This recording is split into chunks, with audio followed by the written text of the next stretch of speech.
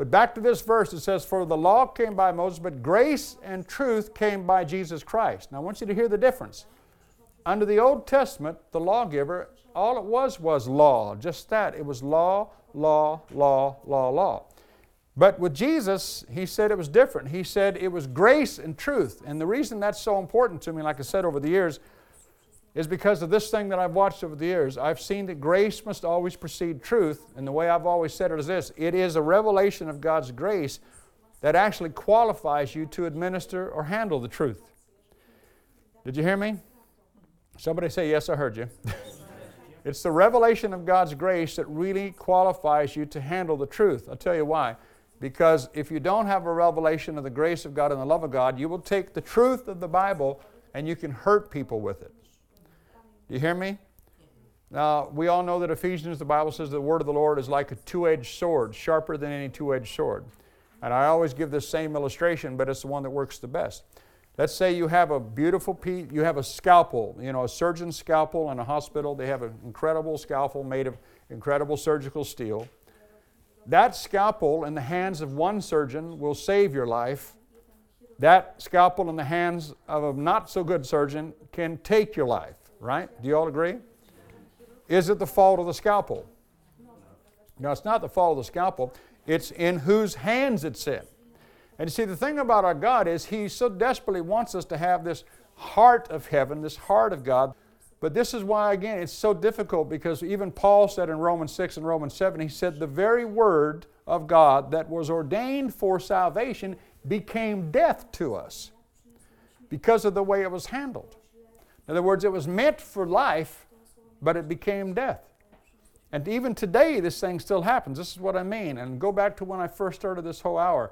The idea about if you only hear God did this, God makes evil, God kills, God destroys, God's going to burn your teeth out because if you did this, did that, you get so freaked out that all you live under is a judgmental attitude, and that's all that comes out of your spirit.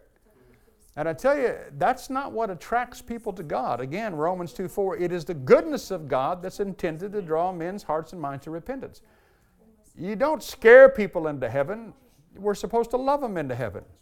Now, don't get mad at me. Like I said, yes, you do have to talk about sin, but you have to talk about sin later. You can't be really qualified to deal and to talk about sin until first you communicated to people grace. Because otherwise, all you're doing without a revelation of grace, you're teaching law, a new form of law to people, and all the law does is put you in bondage. One of my spiritual fathers was Dr. Ed Cole, who was a great men's prophet and prophet to men. And I love this statement of his. He said, what you learn to notice this, he says, is where there's much love in a church, he said, there's very little law. He said, but where there's much law, he said, you'll always know there's very little love. And I've watched that for years. You can walk in, because I minister in a different church every weekend, and you walk into a church, and you can feel it. It's tangible. You can tell where there's much law, because everybody's so afraid of making a mistake. They're so shook up. Oh, if I do this, the pastor will get angry. If I do that, somebody else will get upset. Ushers are watching over me like soldiers and what have you.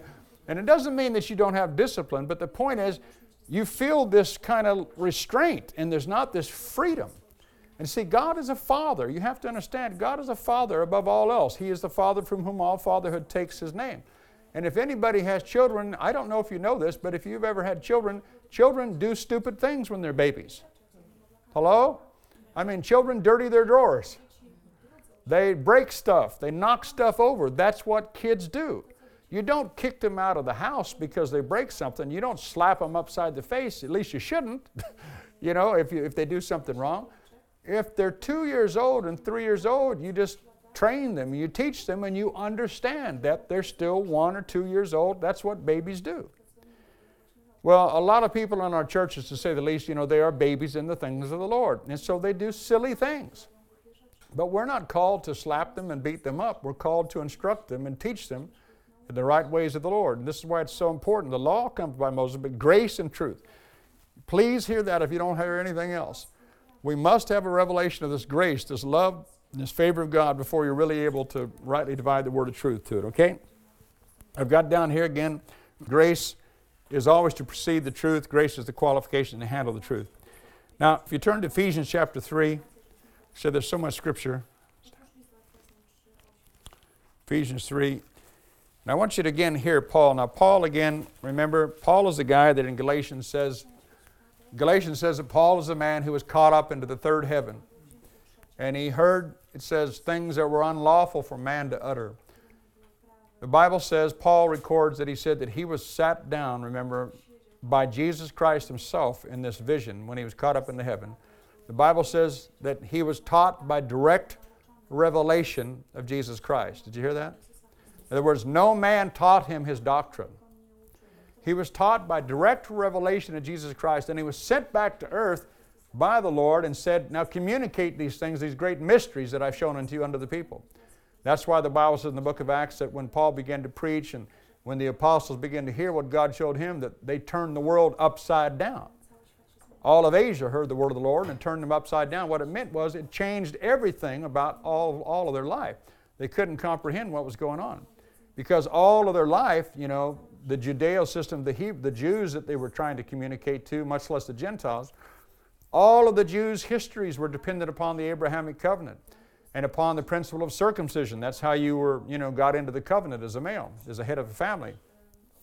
And all of a sudden Paul comes and he just blows their minds in the book of Galatians and says, listen, circumcision or uncircumcision, it doesn't avail anything anymore, but only faith which works by love.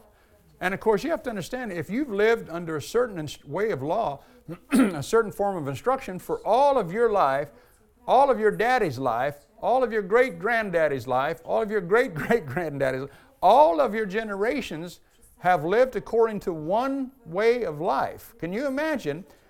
Can you really? See, we can't imagine. It's like being told today, I don't know, I can't even think of a good illustration. It's like being told today that as of tomorrow, none of you have to breathe air.